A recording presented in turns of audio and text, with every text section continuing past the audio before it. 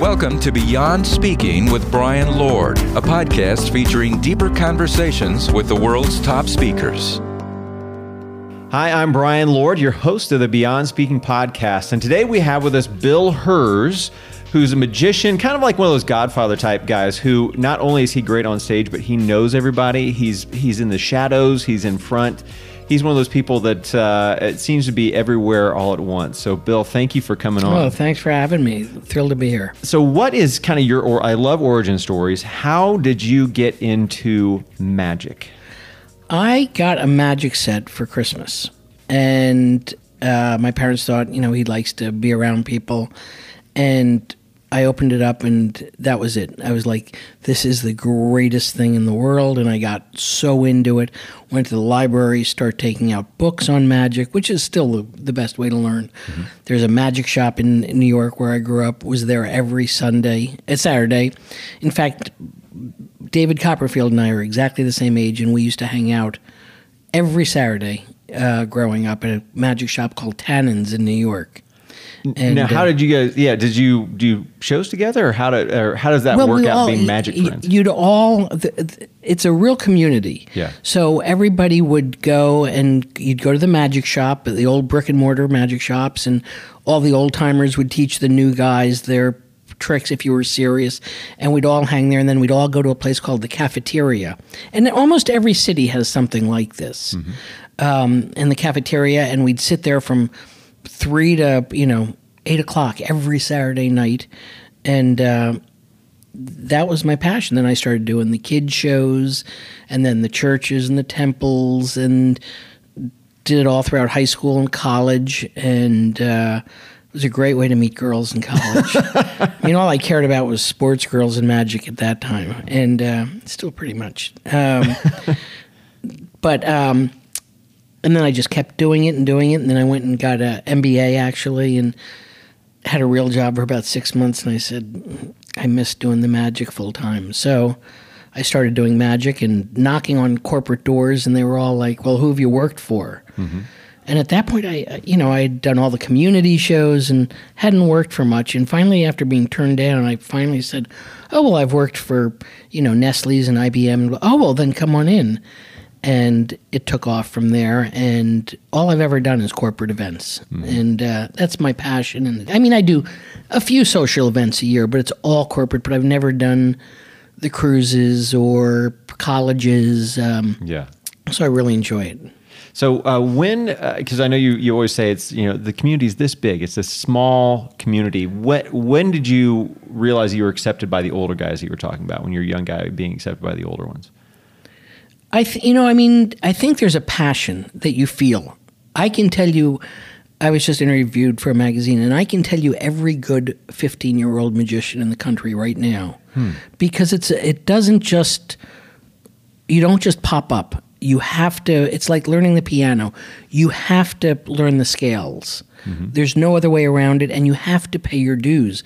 There isn't a great performer I know who hasn't done shows in the most horrible places, but that's where you learn. I remember years ago, there was a place called Mama Leone's in New York City, and they brought in bus tours, and I was doing table magic, and you had 3 minutes at each table and don't go a second over. And that's how you learn, and people are eating while you're doing tricks, so you'll learn. I remember being on tour with Pat Benatar. I was the opening act, and the audience was timing their drugs, so they were peaking when Pat came out. So for me to grab their attention, that was a real learning experience. I've had dives, years ago. Now it's all great, but you have to pay your dues. There isn't a performer I know who hasn't paid their dues, and I see a lot of sort of the young YouTube guys. And some of them are really good, but some of them, they're great on YouTube, but get them in front of a live audience, and it's a completely different ballgame. And so it's just doing it and doing it and doing it and doing it and running into every situation. And I'm still as passionate about it today as I ever was. Now, you've done a lot of amazing things you're talking about. So you actually run your own company, Magic Core. And we are the largest agency that all we do is magic. That's it. Nothing else. Magic, mind reading, and illusion. You can ask me who the hot new singer is. I love music, but I couldn't tell you. You know, you know every speaker out there. I couldn't tell you. I can only know my world. Yeah, and so you've done a lot of amazing things. So like Turkish Airways, you made a plane disappear. Up here, not to introduce one of their new jets. Okay, nice. And they have great planes. I've flown on them before, and a lot of amazing things. But one of the most amazing things that you were talking about is that you've performed for the Supreme Court. So can you tell us what that is like? Because that's Pat Benatar opening act versus Supreme Court. Completely a little different. Yeah. Interesting thing about magic, which is the brighter the group, the smarter the group, the easier they are to fool. Because they overthink things. I get a call once, and I'll go back to it, literally once a week going, I just had this. In fact, I just got an email. These are quantum physicists. They're going to be really tough. And I'm thinking to myself, this is going to be a walk in the park. And I did it, and they were great. They were like, how could that be? Because they are trained to think in a very logical way. They think A goes to B, B goes to C, C goes to D, and I go A to D. I don't really go A to D. I just hide steps B to C. Yeah. And so they don't get it. But the Supreme Court, really bright group. What's really interesting is I've done them for years and years and years every year, and they're really fun. People, think of them as so not at all. They're really fun. Anton Scalia had one of the great sense of humors of all time. William Rehnquist had great sense of humor. Ruth Bader Ginsburg, great sense of humor. I mean, it's just it's amazing. In fact, I did a trick with Scalia on stage where I had him write on a dollar bill and to identify it, and I said, is this your first felony?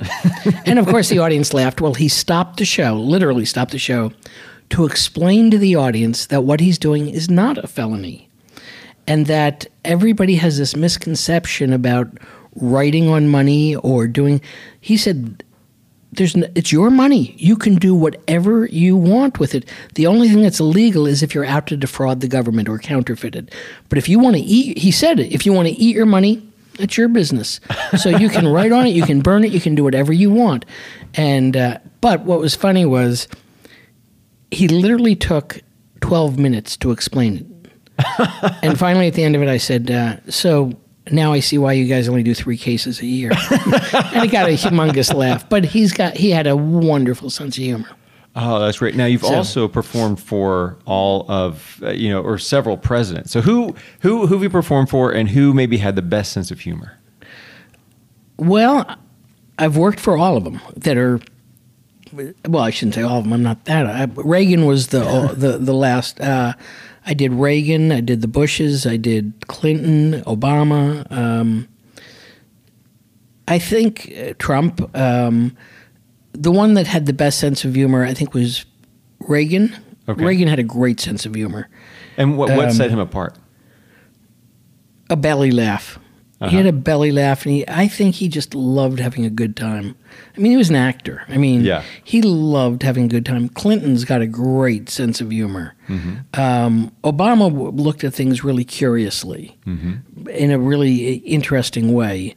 And the Bushes both had, they both had really good sense of humors. And you were telling me a little bit before we got started with the interview about Bush 41, about his love of magic. He loved magic, and he loved practical jokes, and he used to have a thing, which actually it's called a reel, and it's a invisible thread, or what looks like an invisible thread, with a piece of wax on it, and the end of it.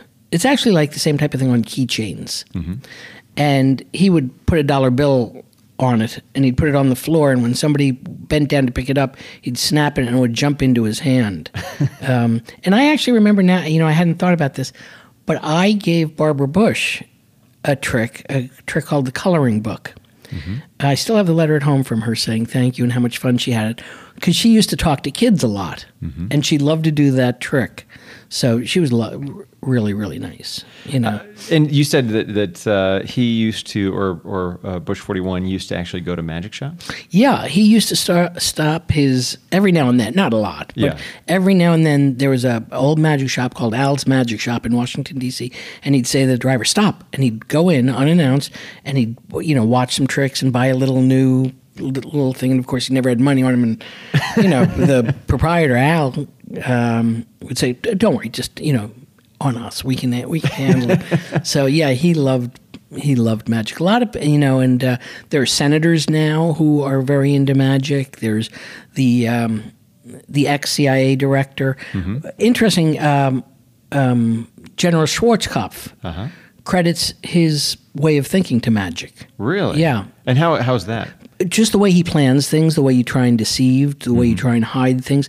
There's a great movie coming out, or it's been planned, called The War Magician. That in World War II, a magician was called on to create fake battlefields by using illusions so that the Germans would bomb them instead of the real battlefield. So magic tactics have been used in, I'm fascinated by that, you know, the great ways. Almost every Broadway show has got some, whether you see it or not, some type of tricks or magic involved too. Now, one of the things that you do is teaching others. So you're just mentioning Barbara Bush and giving her something so she could use magic herself. And that played a role on how you got started in the corporate world too, right? When I was, when I was young, I was 24 at the time, I was doing a show in England. And the CEO of this company said, hey, can you teach me a trick that I can do? And I was like, yeah, sure, but let's do it about what you're talking about. And he did it, and it went over great. And I remember I came back, and I was doing a trade show for Fuji. And they said, hey, can you teach us? Because I said, you should see this guy in England. He wanted to do it. And they were like, teach us.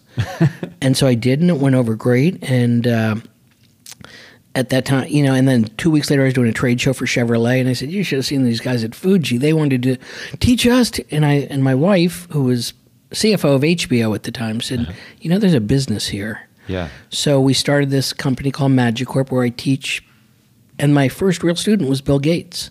Really? Yeah. And where I made a bowl of money magically. He made a bowl of money magically appear. I teach them so that, you know, and they get the credit. And so it just took off. We were written up on the front page of the Wall Street Journal, and it just took off from there. And it's I still teach CEOs and executives as a way to communicate. It's not magic tricks for the sake of magic tricks. It's all about ways to communicate. Now, what was Bill Gates like as a student? Great. Listened. What I've found is, because I've taught people all over the world, is the ones who listen are the best students, as opposed to the ones who come in and say, I want you to do this and I want you to do that. I get what you're trying to do. And, you know, it's interesting, and I'm sure you run into this. I had a big party a few years ago, and I called the tent guy to put up a tent on our yard. And he got there and he said, I said, where are you going to put it? And he said, what? And I said, where are you going to put the tent? And he goes, oh, I thought you'd tell me. And I go, I thought that was your job. And he said, I've been doing the job for 30 years. Nobody's ever asked me. Everybody tells me. And I said, but that doesn't make sense. You know the best flows and the ins and the outs and the way the wind and he said, everybody comes with their own way. He goes, the parties that are always a success are the ones who, when I make a suggestion. I find the same thing with teaching magic. I understand the points they're trying to get across, and I can see their personality. We did a thing last week where we had one of the best CEOs I've ever had doing stuff, and he sat down and he said, teach me the whole thing, and then he put his personality behind it, and the audience went nuts. Oh, wow. And it's really, really fun. Now, this ability to teach one time led you to be on Letterman. Can you tell us that story? So, well, actually, I wasn't. Oh, okay. But my student was. Oh, okay. That's. Oh, okay. Yes. Go ahead. So, in the Wall Street Journal article on me, off the record, the reporter said to me, "Can you really teach any executive or CEO?" And I thought it was off the record, and I said I could teach a monkey. Well, it showed up in the article, and 3 weeks later, I got a call from the David Letterman show saying, "We have Zippy the chimp coming on. Can you teach Zippy a trick?" And I did teach Zippy a trick. I taught his trainer, too. I wasn't on the show, but Zippy did a card trick to David Letterman. So the answer is, I can teach anyone. But I also am very concerned that it's not a magic show. In those cases, the idea is that it should be to make a point. And it just, the last thing, it's the best thing because it humanizes the executives. There's so many people where they don't have an opportunity to go up to the CEO and say, "That was great." This gives everybody in the audience a chance to go, "How did you cut that guy in half?" or whatever it might be. So how do you feel like magic, kind of building on that, how does magic sort of build those relationships out for people? Oh, it gives them all sorts of credibility right away. It shows that they're human beings. I mean, so many times you get these companies where the employees think that the CEO lives in this glass tower, doesn't. This is, a great icebreaker. It's a great way to show I like to have fun. I'm a human being while communicating points, and that's why it's so successful.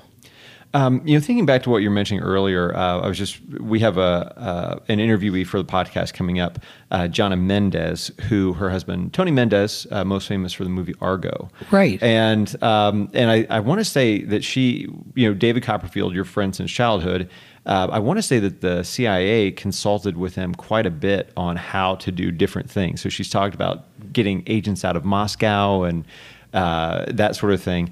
What are some of the things that you teach from a concept? Like you were talking about Schwarzkopf. How do you teach magic as a concept from that standpoint? I don't think in that case, we don't spend time with teaching the concept. It's more of the way I kind of describe it is we do the dirty work. It's like me giving you a baton and say, "Could you go conduct that symphony?" Well, the answer is the symphony is going to do pretty darn well without you there or not. Right. But the conductor gets the credit. Now, in our case, there's no symphony, but we're going to make you look great. There's no chance of messing up. If there's any dirty work, the person that's carrying the prop is going to do it. We just did a thing where a company wanted to produce a new packaging, and they wanted to do it in a fun way. So it was a pretty big package, and what we did is we had the CEO call for a briefcase, and the guy walks out with a briefcase, and then he opens it up and pulls this tremendous thing out of it, and it looked great because that thing couldn't have possibly fit in there. What the audience didn't know is the guy that was carrying the briefcase was a magician. Who looked just like an assistant. So, but he did the CEO did the magic that had to be done, but we did the dirty work. And that's part of it. We want them to get the credit, and that's what we do. Sometimes, it all depends on, we make executives magically appear all the time. And all the time they say, "Oh, you'll have 40 minutes with that person," which we don't need. Right. And we also know we're not getting 40 minutes. Something's going to come up. And so I remember this is going back years ago with Sony, with Akio Morita, who was the chairman. And they said we were making him appear out of a giant Sony product that we had made. And they said, "You'll be able to work with him for a half an hour to do what he has to do," which wasn't hard. And I just knew we weren't going to get a half an hour. So the assistants, even though they were Americans, spoke fluent Japanese, and we designed it so that if he didn't even have rehearsal time, it was going to work perfectly. We don't take chances. It's their reputation on stage. We don't take chances. What's kind of the biggest thing you've done for an event? Well, making a jet appear is pretty big. We've done cars, we've done snowmobiles, we've done trucks. And we do interactive tricks for humongous, we did 3,800 people the other day with an interactive card trick with the whole audience. I mean, we've done really big audiences of, 7,500 people live. And so it's fun. It's really fun. The more you can get people engaged, and I push great close-up magic too, because that, in this day and age, where you can push a button on a computer and you can get any information, but then all of a sudden a guy changes a 4 of hearts to the 6 of clubs in your hand, and you're an inch away. You're a kid again. It's the only thing that lets you be a kid again. So I get so excited by it, and it's so much fun. Well, in addition to, I know you were saying that you could pick out the most talented 15-year-old magicians in the country, and obviously part of it is that what they call like the 10,000-hour rule or something else. That so much goes into it. Exactly. But what do you think? It's like almost every magician I know, and I guess I know maybe a few more than others would just for the job I do. Everybody started that early, it seems like. What makes a magician different that ties them into that? You mean what gets people interested in magic? Yeah, or what gives somebody that particular makeup? That's a good question. I don't know. I mean, everybody I know people in every profession who do it not as hobbies. I know professional magicians. I mean, everybody is different. We all have a passion for that, figuring out how to make it look great, and we work on it night and day. The joke I tell, I'm so passionate about with my magic buddies. My wife only worries about me when I'm with my magic friends, because I'm not going to get, there's a joke that I tell, which is one night I came home at 4:00 in the morning and my wife said, "Where were you?" And I said, "You're not going to believe what happened. I'm driving home, car breaks down, a woman pulls up right next to me, beautiful woman, we stop, we have a drink. One thing led to another, and that's why I'm so late." My wife said, "Don't give me that. You were out doing card tricks." And that's true. I mean, we sit there and we talk about the wording of tricks. We talk about the visual, we spend hours on just minute little things. We work, and that's fun to us. I mean, that's pure fun. I'm about to go over to England to be with a whole bunch of magicians, and I'm going to come back, I know, exhausted, because we sit there and we do this over. It's our passion. All right, so we are, one last question. Sure. We're recording this a couple days before the Super Bowl, Chiefs, 49ers.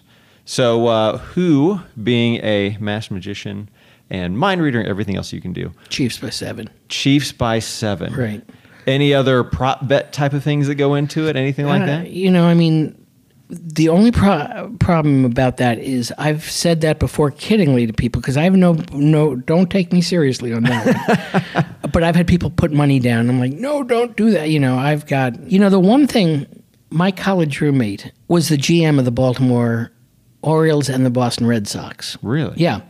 And the one thing I will say is we used to sit there and watch baseball games, and I'd say, "Oh, what are they doing that for?" Because I'm a big sports fan. And I can't believe they're doing that. And we'd be armchair quarterbacks. And he would say, "Well, what you're forgetting," and this was in college, that, so-and-so is on the disabled list. They're playing against, this team next week, and so-and-so's, they've only got 2 lefty pitchers. And he's throwing out all sorts of information that I hadn't even thought about. And whenever I think about that, I think about every sports thing. There's so much information we don't have that they have, and that's what makes them pro athletes and not us. Yeah. And it's just, so I never gamble because there's an old expression that if when it comes to cards and stuff, that if you ever sit down at a poker table, there's always a sucker, and if you don't see him, you're it. Thank you for joining us for the Beyond Speaking podcast. To learn more about today's guest, go to BeyondSpeak.com. Make sure to leave a review and subscribe wherever you listen.